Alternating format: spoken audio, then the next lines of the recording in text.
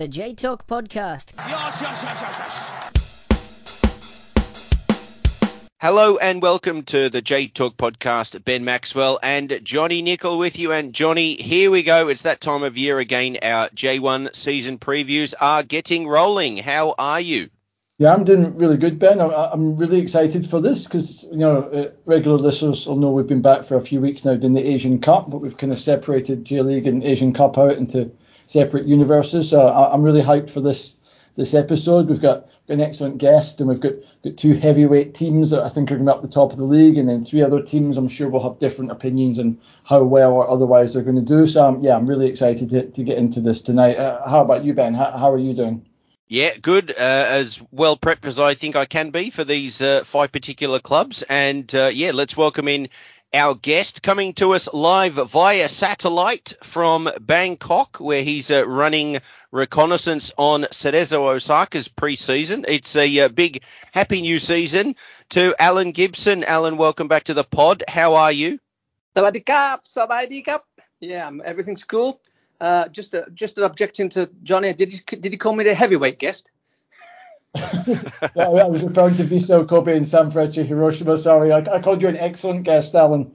Yeah, no, it's very nice of you to say that too. Yeah, I'm in Bangkok. I'm having a great time, a tiring time, because keeping up with Cerezo, and I'm glad this podcast came in though, because there's nothing else to do in Bangkok at night. So I'm sitting here waiting for this. So thank you for inviting.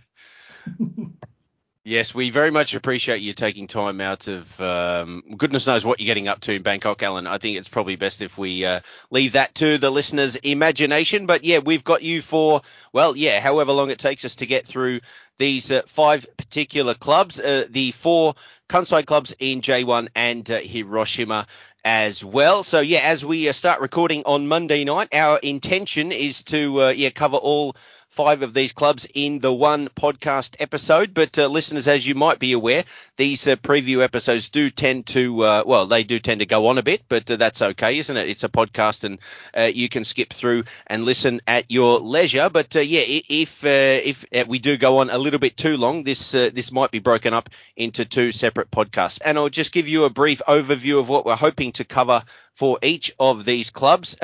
Very similar to last year's setup. If you listen to our previews last year, we'll have a brief recap of the club's 2023 season and previous seasons as well, if that is relevant and or interesting. The major transfers out and in for each club, a bit on the manager, if he's not covered in depth in our previous discussions.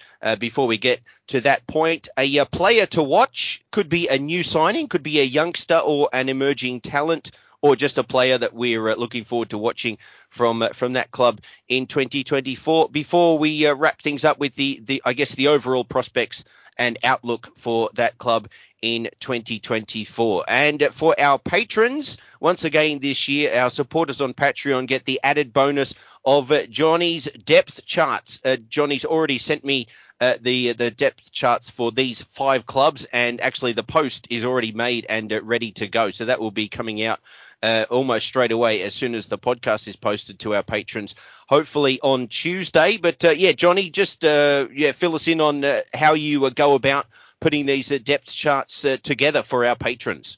Well, thanks very much, Ben. So, I think for people who followed my blog before, and I think they'll be very familiar with what I do.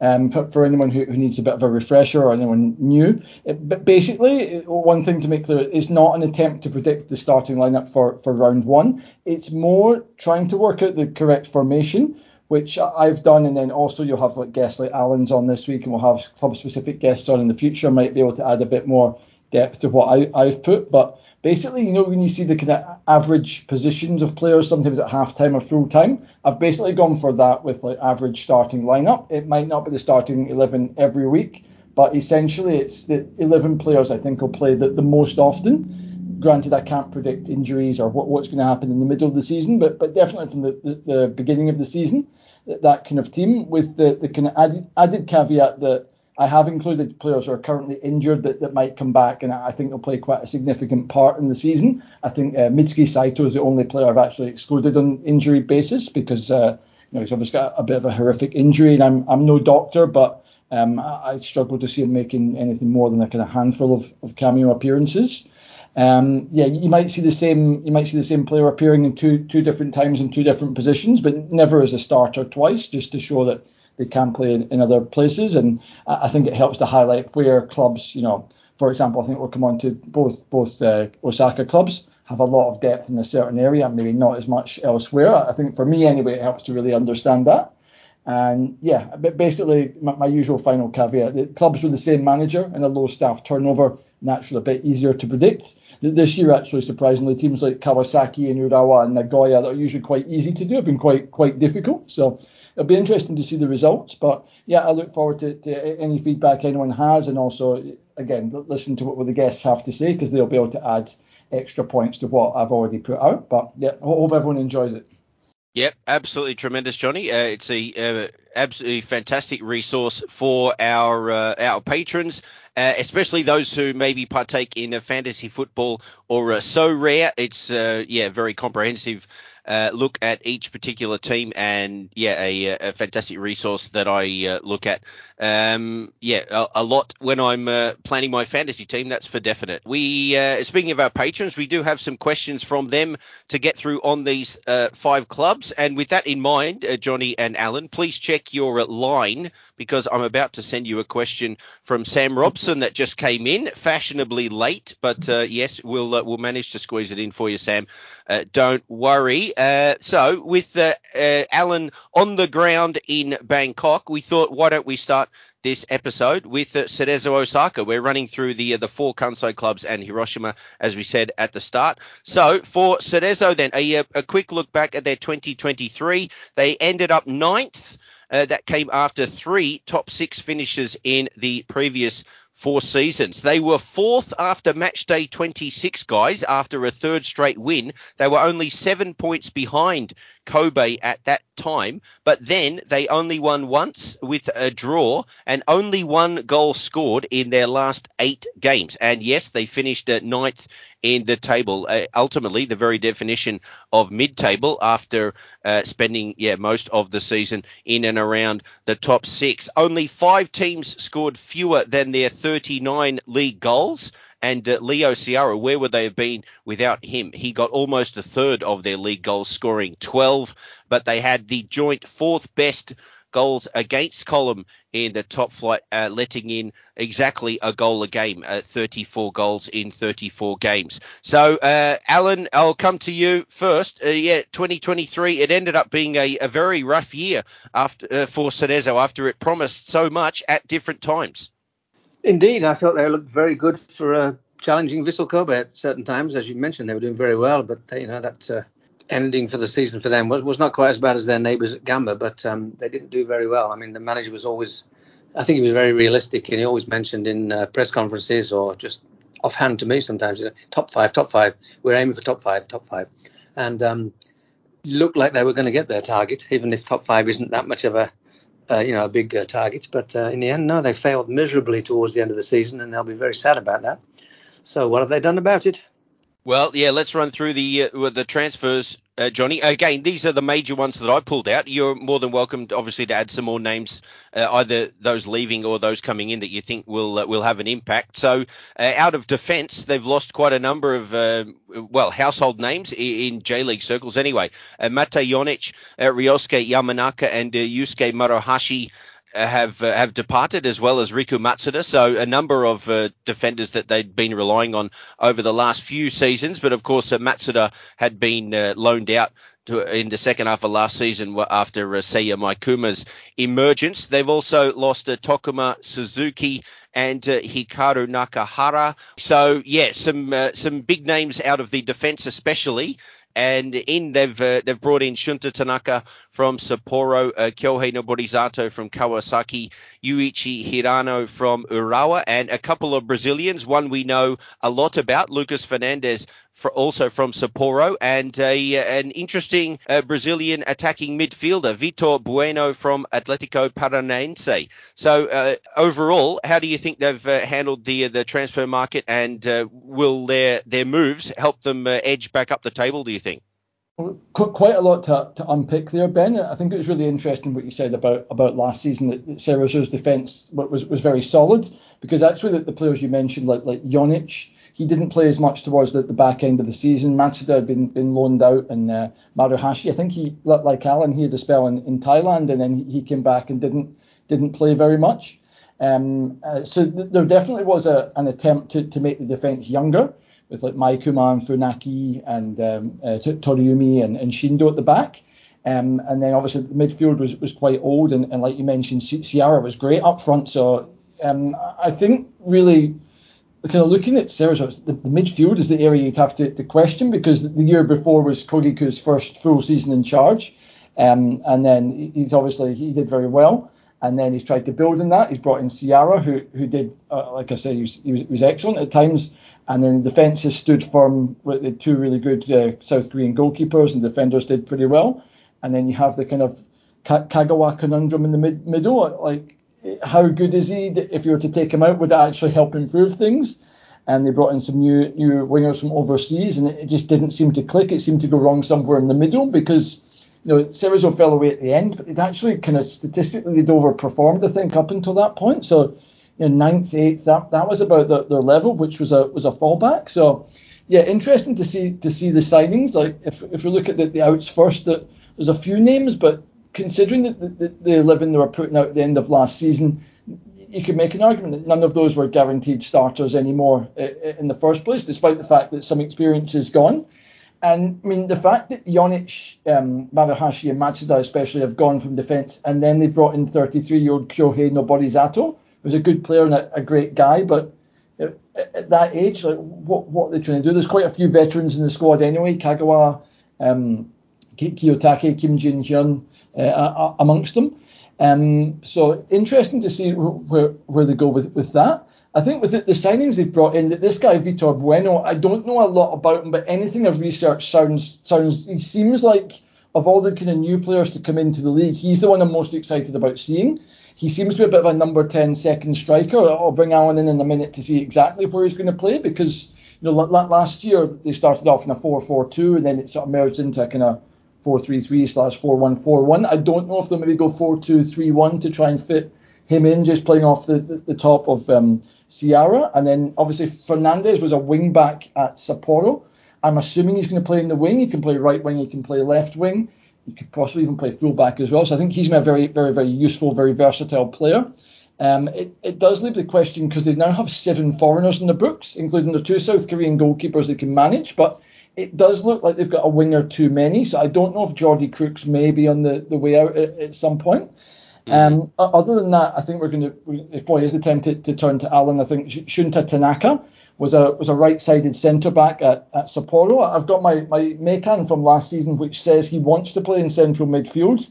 It doesn't say he is a central midfielder, but as we know now, he didn't play there at all. He was a fixture on the right side of defence. But Cerezo, we believe, Alan, are going to play him in the midfield role. So, I mean, your thoughts on all those signings, but especially Tanaka and Fernandez, how are they going to fit them into the system? And what do you make of Vitor Bueno? Well, there's a lot to unpack there, as you just said. I saw it today. I think Cerezo used 21 or 22 players today, so there wasn't too much that you could really unpack from it. And they have a few injuries, which is sad. But I did speak to the manager one-on-one about 20 minutes before the game. He was very nice. He was like happy to see me, and we just chatted away. And my concern was that they don't really have a ready-made forward to go with Leo Ciara. They've got a few out on loan that haven't come back yet, like Fujio at Zelvia, for example, who's reasonably decent. Yamada Hiroto just came back from Vegalta Sendai, and Motohiro Nakajima is also still on loan at Vegalta Sendai, and they haven't quite made it yet. But so I really basically asked him what he wants to do, and he told me that they're looking at 4-2-3-1, perhaps, with 3 quite attacking players, or even 4-1-4-1, with Leo Ciara as the main guy and somebody backing him up. But he told me that Ryo Watanabe is his hope to be the other forward, and he's been mostly injured last season. I mean, he didn't get much chances, but he said that he'd been injured, and he even said that today he's playing, but he's also just come back from an injury, so I don't know. if he's injury prone or it was the same injury. But Watanabe did very well today. And I think he got 2 goals, or certainly I'll credit him with 1. And so, might be okay after all that. Vitor Bueno, as they call him, Vitor Fresarin Beno. He was playing just below the strikers. If it was 4-2-3-1, he'd be in the middle of that 3. And he's very right-footed. He obviously wanted to get the ball on his right foot, I noticed. He took a free kick that was very close from about 25 yards. So I think he wants to get in on the action. He did some nice passes. He played about 65 minutes, obviously not quite fit enough yet. But he looks very useful. The key for me today was, even though there were some injuries and plenty of players, that Kagawa Shinji, or Shinji Kagawa as we will call him in this English podcast, was in the second half, or the second team, might say. Basically, it started with people that I would expect to be in the first 11. And then the second half is basically people I'd expect to be in the second 11 with Shinji Kagawa, which was that very telling, or was he just leading the second team? I'm not sure yet. We'll see. But going back to the ins and outs, I don't think I think there's only one player that they were perhaps surprised or would have liked to have held on to, and that's Yamanaka at left back. I think he's the only guy that they'd really probably wanted to keep. I think Jonic was released. They didn't try to keep him. Matsuda was already out on loan, and they didn't want to keep him because they have Maikuma at least, and plenty of others. Maruhashi was being edged out. He was in Thailand, as you said, on loan. Then he came back, and he was definitely on the way out too. So I think they've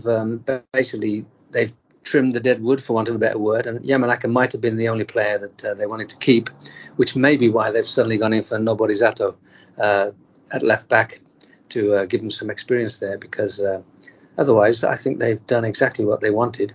And then going back to your 2 wingers situation and too many foreigners, I do believe that Crooks was also on the way out. They wanted to unload him. Consadole were touted, and I heard that Consadole were close to getting him, but in the end it fell through, and I'm not sure that Crooks was in the plans for this season. On the other hand, he did score the opening goal today and played very well.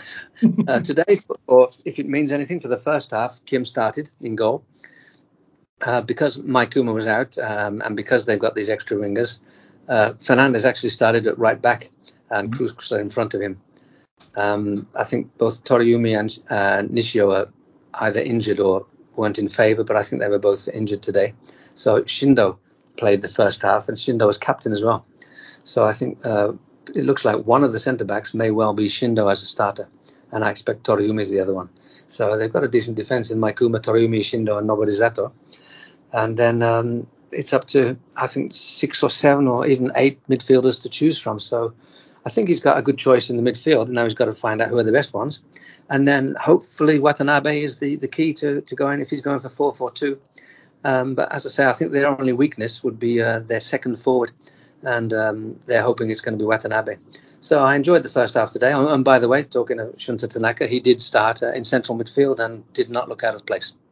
All right. Well, that looks like it might become a thing then. Yes, Tanaka moving over from Sapporo and, maybe getting his wish of playing in the centre of the park. All right, then. So we've mentioned him in passing already, but the manager, Akio Kogiku, is starting his third full season at Cerezo after taking over from Levira Kulpi in August of 2021. He's provided some stability after the club went through 8 managers in 7.5 years before he arrived. But, Johnny, he may not be around for too much longer if their swoon at the end of 2023 carries into the new campaign. What do you think? Yeah, I think, I like Kogiku. I like since he's come into Cerezo, he's a sort of calming presence. There's been a couple of storms, obviously, with Inui, but I think he's kind of came through that quite well. He knows the place inside out, and I think I actually said before he became coach, because it seems to be a recurring theme. Cerezo get rid of a few veterans, then become very old again, then have to get rid of a few veterans again. So I think I said something like he could be the person to kind of put the consoling arm on someone's shoulder and tell them that the time's up. But as has happened with the likes of Matsuda and Maruhashi and Jonic, in midfield they've still got a few veterans. We've still got Kim Jin-jun still on top of his form in net. So he's probably got some issues going forward about squad age. But like as Alan said, it seems like it's a squad built for what he wants to do. So yeah, the start will be very interesting because you've had that, one goal in 8 games is horrible for anyone at any level. So given that Cerezo have been almost a fixture in the top half for the past sort of decade, it really is unacceptable. And with the quality of player they have in the squad, that they're going to have to get that fixed. He's one of these kind of people, because he's been in the club so long. I think he's, if we're going to go into Gamba in a minute, I think it's a bit easier for Gamba to get rid of Danny Poyatos than it is for Cerezo to get rid of Kogiku. I think like the signings they've made, and as Alan mentioned, that they haven't really lost anyone that they didn't want to. I think Cerezo will be okay. I'm not convinced they'll be up near the top of the league or anything, but I don't think they'll start in a disastrous fashion that would lead to the manager going. I think things will kind of go on a bit. He seems like a decent guy, so I hope he has success. But yeah, like you say, he's not going to survive if he keeps going on runs of 1 goal in 8 games and just 4 points. I know you're obviously a bit closer to Kogiku than either of us, Alan. Is there a feeling that he is under a bit of pressure? Like, has he said anything about how disappointed he was, or the pressure he felt, how things ended at the end of last season? Yeah, he was very obviously disappointed. That's his job, I guess. He's got to show disappointment and do something about it. And I think he has done with the players that we've mentioned in and outs. And they look very decent today. They were passing the ball around. They were playing with smile on their face, for want of a better word. The new players were taking the piss out of the old, the players that were there. I mean, they're obviously very close already. And as we mentioned on the podcast before, he's a Cerezo man through and through. I mean, he came through the youth system and brought a lot of these players through with him. And I think that may be a problem when it comes to Shinji Kagawa, because he's one of his young boys, and now he's an older boy. And but today, I mean, he didn't start the game, and I think if Kagawa and even Kiyotake, who did play today, by the way, he's fit after all this time. He seemed to be okay. I think Kiyotake and Kagawa will have a steadying influence at times, but I think those two players are ones that need to be handled carefully and to be dropped when needed, and or on the bench and come in for 20 minutes at the end if necessary. But I think he needs to rebuild without those two in the middle. So we'll see. There is guys, but he doesn't seem to have that weakness where he's going to stick to them just because he knows them very well. He obviously, I think he's got the dressing room, shall we say, for want of a better word. To use a cliche. And I don't think he's feeling the pressure yet. I think that season is gone. It's all over. It's done with. He's got new players. He got rid of some junk, and we'll see. I mean, he needs 3 or 4 decent results in the first 5, shall we say? But don't we all? Doesn't every team? I don't think there'll be any undue pressure at the moment. I don't think they'll be even considering looking for someone else yet. Yep. Okay, then. So if we move on to players to watch then in 2024, I'm personally tempted to say Satoki Weijo again, just because I like him. But I think, obviously one of the weaknesses of the Cerezo squad last year was the over dependence on Leo Ciara for goals. So my one to watch, and I don't know if I'm stealing from either of you guys, but it's Vitor Bueno for me. Hopefully for Cerezo and their supporters, he can provide the ammunition for Ciara and also support him in terms of goals himself. That could go a long way to nudging Cerezo up the table. But they've obviously got a history of producing prodigious talent. So many to name over the years, the likes of Kagawa and Kiyotake we've already mentioned, Minamino, Inui, etc., etc. And it looks like Seiya Maikuma is the next cab off the rank, or one of the next cabs off the rank. So Alan, if I come back to you, who's your player to watch for Cerezo in 2024, excuse me? Yeah, I think I basically mentioned the guys that I think need to be watched. The ironic thing is that Fujio Shota at Xavier, Nakajima Motohiro at Vegalta, and Nishikawa Jun, who's out on loan at Iwaki FC. All 3 of those are 2 forwards and an attacking midfield player who are not at Cerezo, but I think those 3 are the ones to watch. So one of them needs to come back and be what he can be and show his potential. But if we have to stay with people at Cerezo at the moment, then I'll go for Watanabe. I think if he's on form and if he's fit, if he stays healthy, he could be that second forward that they really need to actually make a team. And Johnny, who's yours? Well, you stole mine in Vitor Bueno, but luckily I'd foreseen that mine might get stolen, so I've lined up Lucas Fernandez as my one to watch. Again, I think Sam and I had a discussion last year when Kaneko went to Europe about sometimes fitting Sapporo players into your lineup is not the easiest thing. So how well does Fernandez do in a position he hasn't really, I assume Cerezo are not going to play with wing backs, in a position he hasn't occupied perhaps for many a year? And does he play in the right? Does he play in the left? Does he actually end up at fullback, particularly if Mike Kuma was to leave it in the summer? I think he is a very good player, but again, Sapporo did finish below Cerezo in the league last year, and they've been around mid-table. So are him and Tanaka essentially, are they good enough steps in the right direction to really kick Cerezo back into the top six? He's always a dynamic player. He gets a few assists and he always seems to catch the eye. So I definitely point him out. And I know we did get a kind of quick question from Peter about young players. I would mention young Rhea Sakata, who got a few minutes towards the back end of last season. But again, he is kind of crowded out with some of the other wingers there. I don't know if they'll give him some more game time or if he might go out and loan to J2. But yeah, keep your eyes peeled in his career. I don't know, Alan, did he play today, Sakata? It didn't catch my eye, shall we say. I don't remember seeing him play. I was trying to work out who all the players were in the second half while I was busy. I wasn't drinking myself, of course, but there was quite a little party going on the side of the from some fans who had managed to find the game. Thai fans, that is, not Japanese. There weren't any Japanese people there, but I didn't see him. Cerezo won 4-2, by the way. They went 2-0 at half time, then they went down to 2-2 with basically what we call the second team, and then managed a couple of late goals and ended up 4-2. But no, the young man didn't catch my eye today, shall we say. Keep your eyes peeled for future, though. Will do. All right, so let's wrap up Cerezo then. What are your, what are your prospects? What's your outlook for them for 2024, Alan? For me, it's hard to see them climbing too far with obviously teams around them strengthening in the off-season. For me, they're likely to be hanging around on the coattails of the top six for most of the season. But, yeah, I don't see them climbing too much higher than that. How about yourself? Nail on the head there. I think you said exactly what I was going to say. I mean, basically, I think they've got well, they may, if everybody stays fit and they, for example, Watanabe scores some goals, they may have the quality to hit the top 5 or the top 4. But other teams are also, as you say, building nicely. And I think they'll do well to come top 6 and probably more likely to be 7th or 8th. Yeah, so agreed. All right, and the last word on Cerezo is yours, Johnny.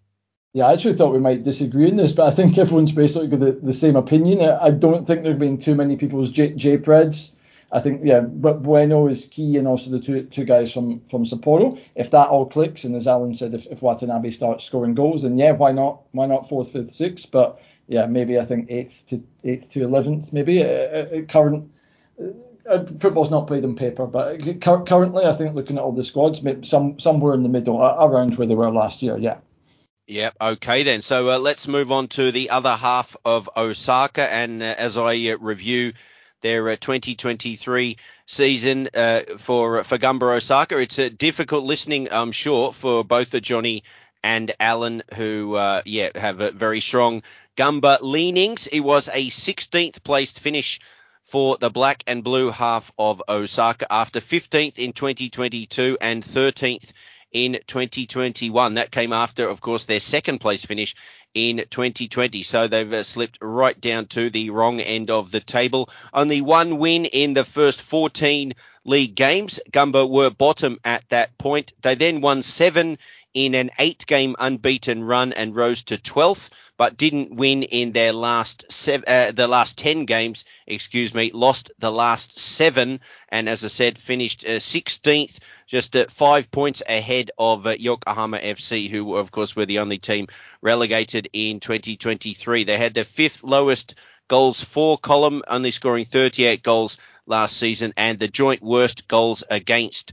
They and Sapporo both conceded 61 goals last season. So what have they done to try and haul themselves out of the muck? Well, let's start with the transfers out. They've seen Kosei Tani, the goalkeeper, return from his loan in Belgium, and then he's been loaned out to Machida Zelvia. Centre-backs, Yota Sato has gone to Urawa and Kwon Kyung-won was released.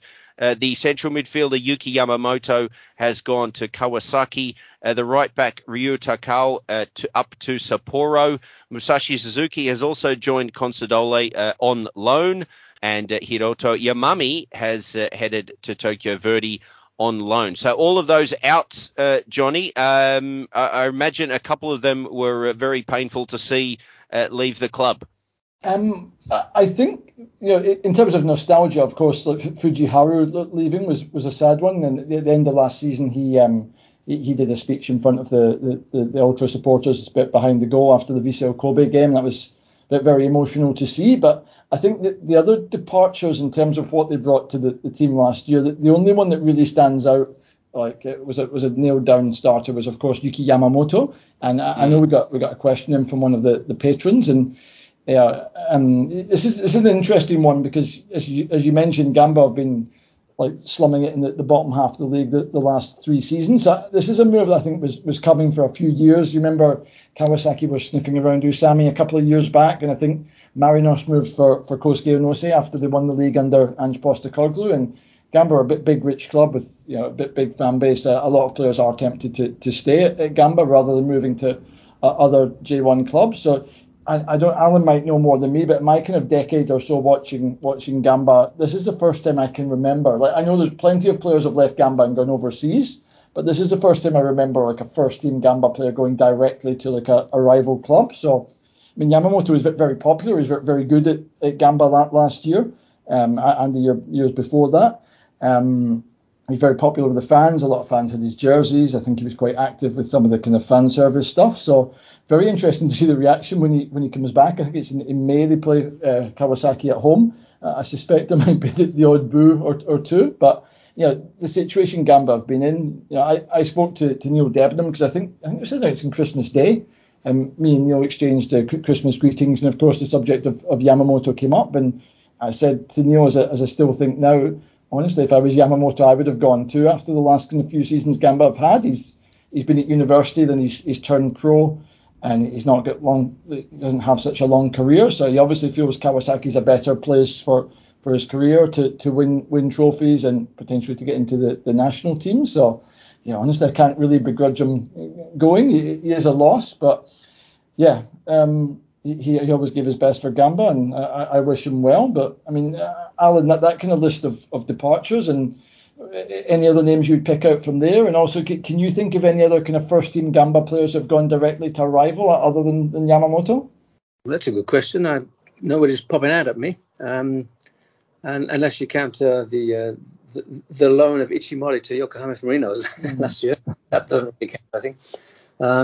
I think the big one that I miss will be centre-back Yota Sato.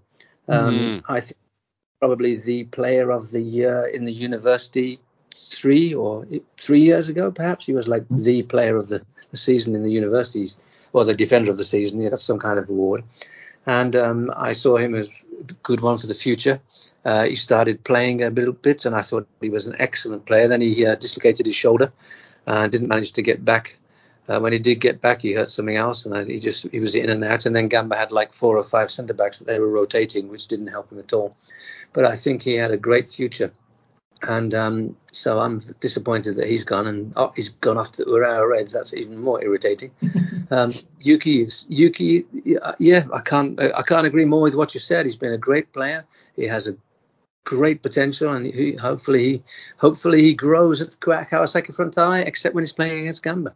All right, so let's chat about the players that have come in then, and yeah, we can get to Nicholas Taylor's question once I've run through some of these names. So yeah, Sato's gone, and he was the other name I was thinking, might have stung a bit for Gamba supporters, but Shinosuke Nakatani has come in from Nagoya, the vastly experienced centre-back, while Takeru Kishimoto comes in from J2 Shimizu at right-back.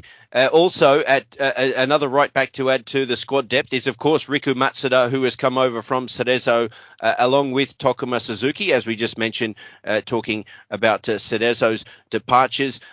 Kota Yamada from Kashiwa and Ryoya Yamashita from Yokohama FC arrived to add competition in attacking areas. As Alan's mentioned, Junichi Mori went on loan to Yokohama F. Marinos last year. The goalkeeper, well, he's back.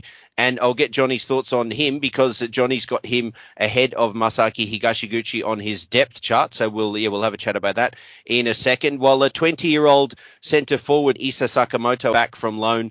And so, these are ins. Alan, Nicholas Taylor wonders. Nakatani seemed like a big step forward for Gamba and their ambitions. However, losing Yamamoto seemed to suggest the opposite. So how do you feel these two transfers in particular will affect the team? So one centre-back joining and one central midfielder leaving. I think Gamba lost two quite decent centre-backs. Kwon Kyung-wan never seemed to settle at Gamba, but he was an excellent player. With the right manager, perhaps we can get to that later.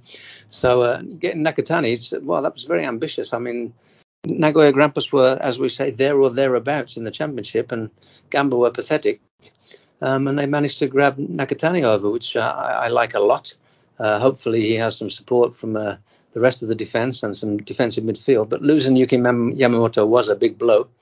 But I think overall it's slightly more positive than negative. I think the defence needed a kick in the backside, and Nakatani coming in will hopefully do that if he can lead them to something. And I think that Yamamoto played various parts of the midfield, but for me he was an excellent defensive midfielder, although he seemed to play more in the attacking midfield often. I do think that both Dawan and Netalavi have what it takes to play very well in the central or defensive midfield, and then Gamba have players that they can play. Tokuma Suzuki has some promise there. Yamashita's there, as you said, and then they've got Hideki Ishige is a great player. I mean, they've got plenty of choice, and that is the problem with Gamba. I mean, we'll come on to Vissel Kobe later, who are basically trying to build almost two teams so that they can go for cups on various fronts. But Gamba Osaka had enough for two very good teams last season, and failed miserably to even make one. So I think that they have the players. Yuki Yamamoto is a big blow, personally, and for the fans, and what he did for Gamba. I think I'll miss him big time. But I don't think that the team will have any problem replacing him. So overall, I think it's a slight improvement. So thanks for the question. And Nakatani, good. Yuki Yamamoto, bad. But overall, it's slightly more positive than negative with Gamba. Right. Fair enough there. So, Johnny, you can feel free to weigh in on Nicholas's question as well. And then, if you could, segue on to Ichimori. As I said, you've got him as the number one stopper in your depth chart. Is that from information you've heard in pre-season so far? Is that just a gut feeling on your behalf, or should I not be reading too much into that as we sit, still a month before the season starts?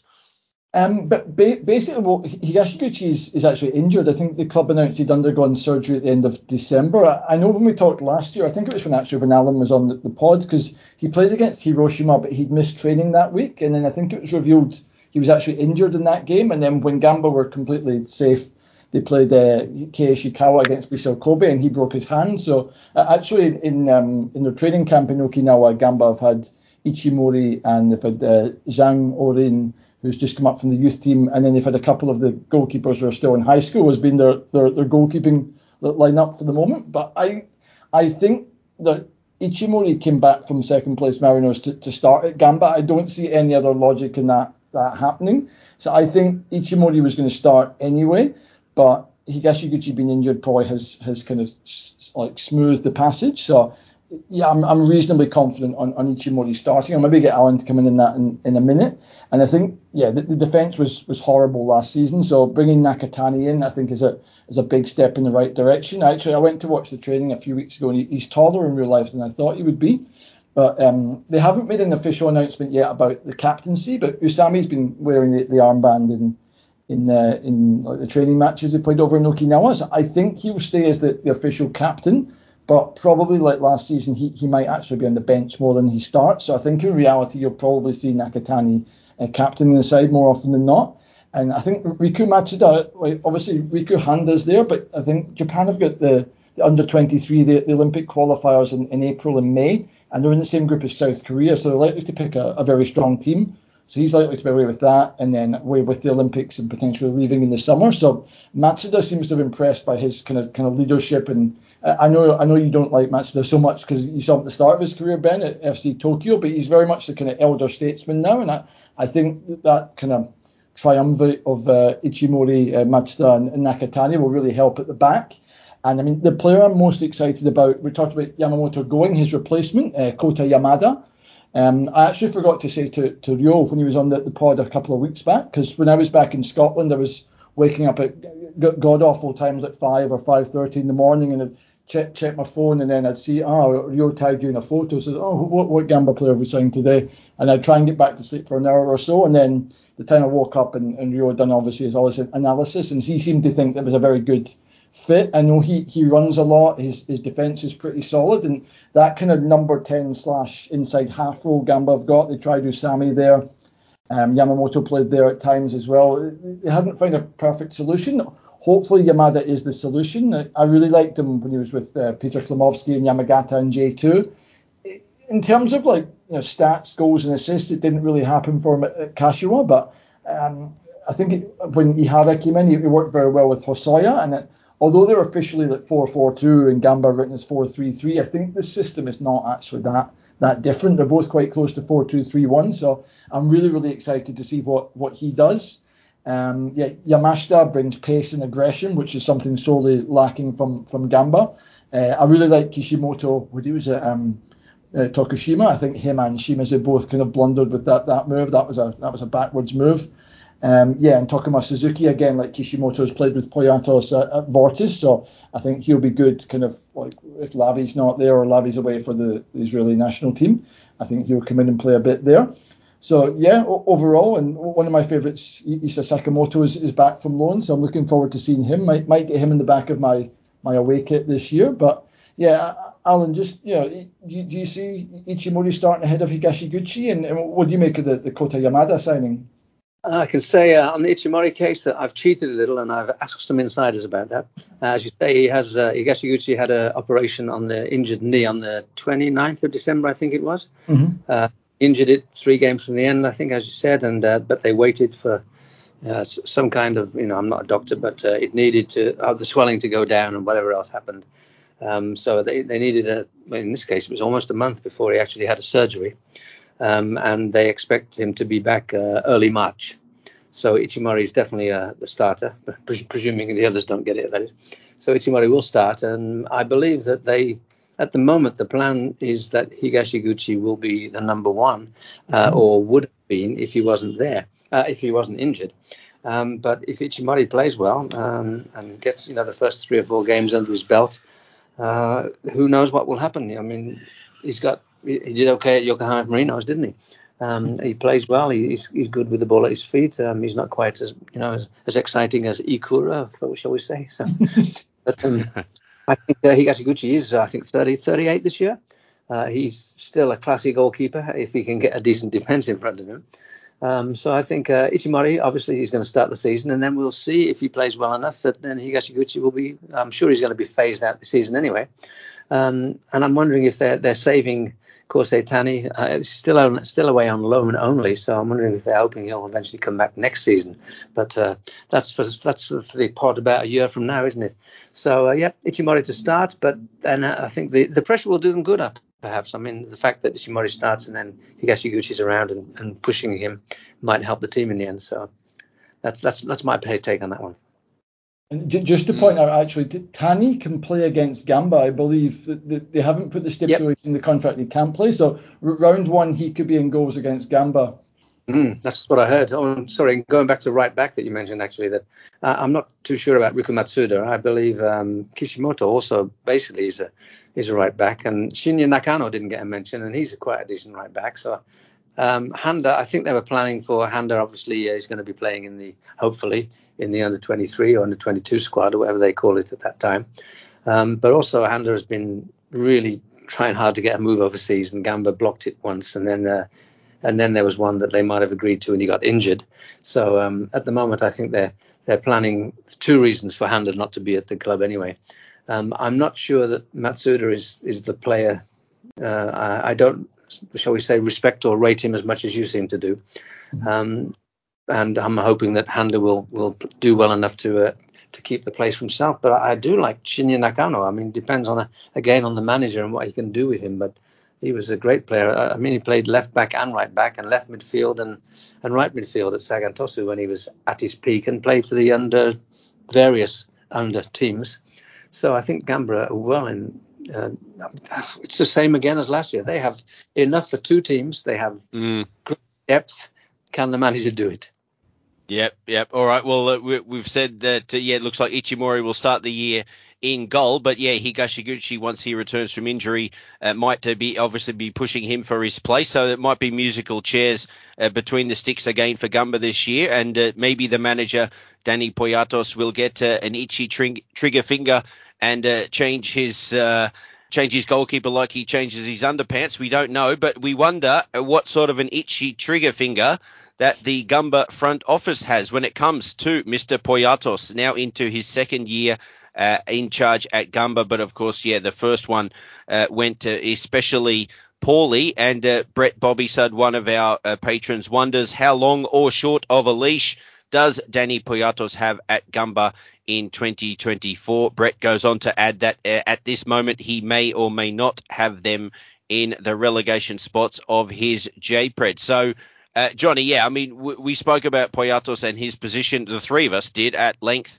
towards the end of the 2023 campaign. We wondered whether Poyatos would be kept on, and the merits of the Gamba front office coming to that conclusion. Well, they have done, and Poyatos will start the year. But it's a valid question, and one that I was planning to ask you whether Brett's question came in or not. So how short of a leash, I think, to be more specific, do you think Poyatos has at the start of this year? It's a tough question because we had a deep dive with Alan the last time he was on, and Gamba start the season in a 7-game losing run, but Gamba, to an extent, they've made their bed. They've brought in a bunch of players to work in Poyatos' system, as I mentioned, like Kishimoto and Suzuki. They came in and said that they came there because Poyatos was there and they wanted to play that kind of football. So they're built for a 4-3-3. So, I mean, what do they do if they get off to a bad start? I know the former caretaker coach Hiroshi Matsuda has come in the off-season, and he's now in charge. I think they're bringing all academy and first-team activities under one roof. So he's obviously there for the long term. So it'd be very, very short term to parachute him into the caretaker role again. I hope that doesn't happen. Looking at the first kind of fixtures, as we mentioned, the first game is Machida away, and we'll get on to Machida in a couple of weeks. I think there's going to be very different opinions on how good they are or otherwise. The one thing I do feel confident about saying is that it generally is a bit of a nightmare to play newly promoted sides on the first day of the season. So that's going to be a tough one. And then if they were to lose that opening home opener of the season, be Niigata at home, there'll be big pressure on Poyatos for that one, because the next week is Marinos away.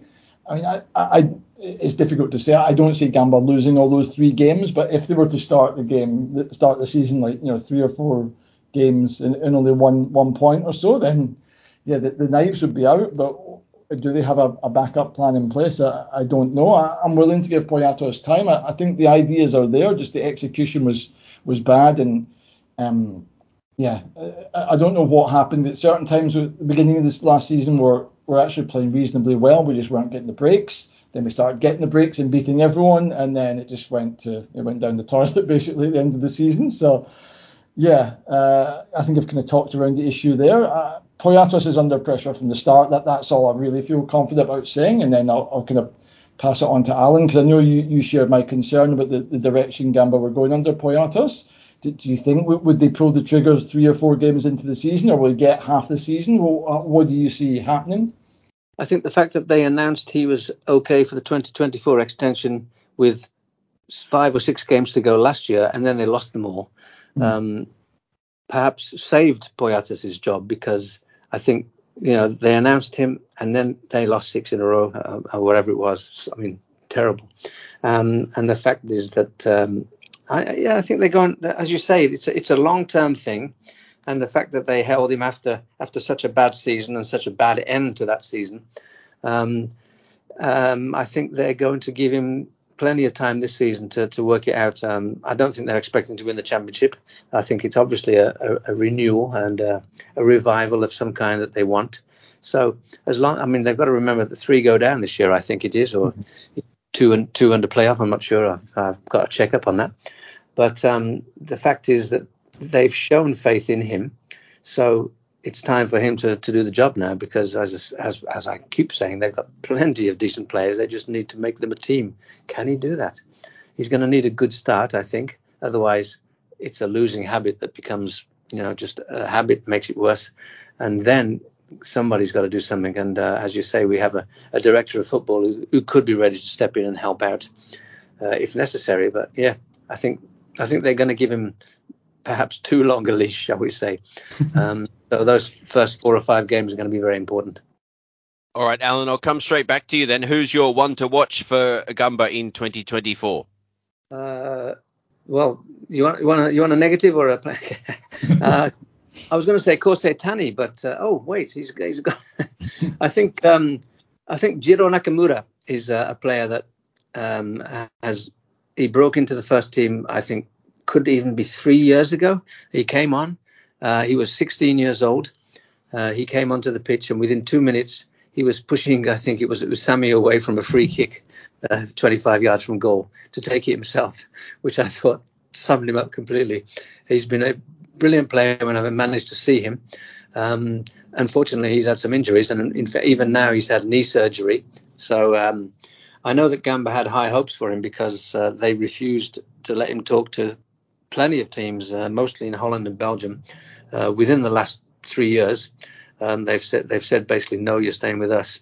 And now he's had a knee surgery, so he's going to have to prove himself to fitness before he gets a move. So I'm hoping that he either gets a chance to play a little, although there's plenty of choice in the midfield positions that he can play in, or if he gets a J2 loan to get some game time and help him grow, to become back to be a Gamba superstar, or another one of those guys like Doan and Nakamura Keito, who just play 7 or 8 games before they get taken away. So Jiro Nakamura, although he's not going to be playing much, certainly not for the first month or 2, because he's had surgery. But so Nakamura, Jiro is my boy. All right, and Johnny, who's yours? I'll go for someone that I mentioned earlier. It's a new signing, Kota Yamada. I think he mentioned when he signed for Gamba, I translated from Japanese, it said he felt really, really valued by Gamba, and I sort of checked, because that sounded like, if that was in English, it could be a bit of a backhanded dig at Kashiwa, but I checked with my Japanese friend, and she said it was all positive about Gamba, and it seems like they've kind of researched him, and he is the one they want for that kind of role. It's kind of roaming behind Jabali, the main striker, but also kind of coming back to help out with like if it's Lavi and Dawan or whoever's in the midfield.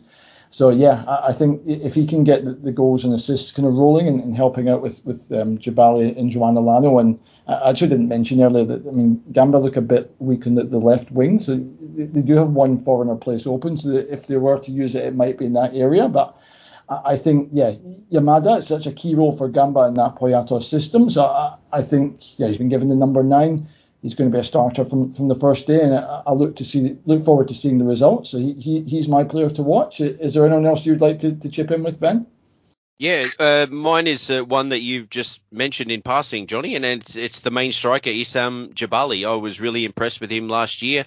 The stats don't jump off the page. 5 league goals in 29 appearances, 24 of those were starts. But I remember watching him especially closely in the FC Tokyo game, and he's always an impressive player, and hopefully some of these players that are coming in will be able to supply him with a bit more regular ammunition, and I'd expect him to get well into double digits in league goals in this campaign. So 3 very different choices there from the 3 of us.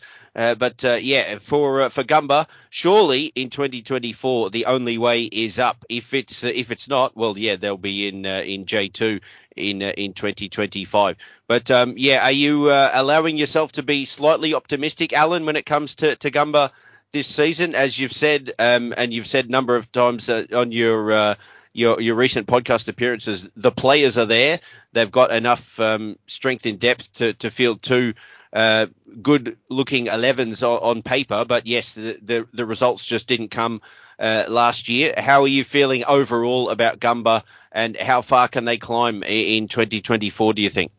As I say, it's all down to that manager. If he can motivate the team, or make it even a team that's motivated, they have the players. And I think in Matsuda replacing Matsunami was sort of a just get the job done. And Mr. Gamba had been there all of his life, and didn't really seem to be too much going on with him.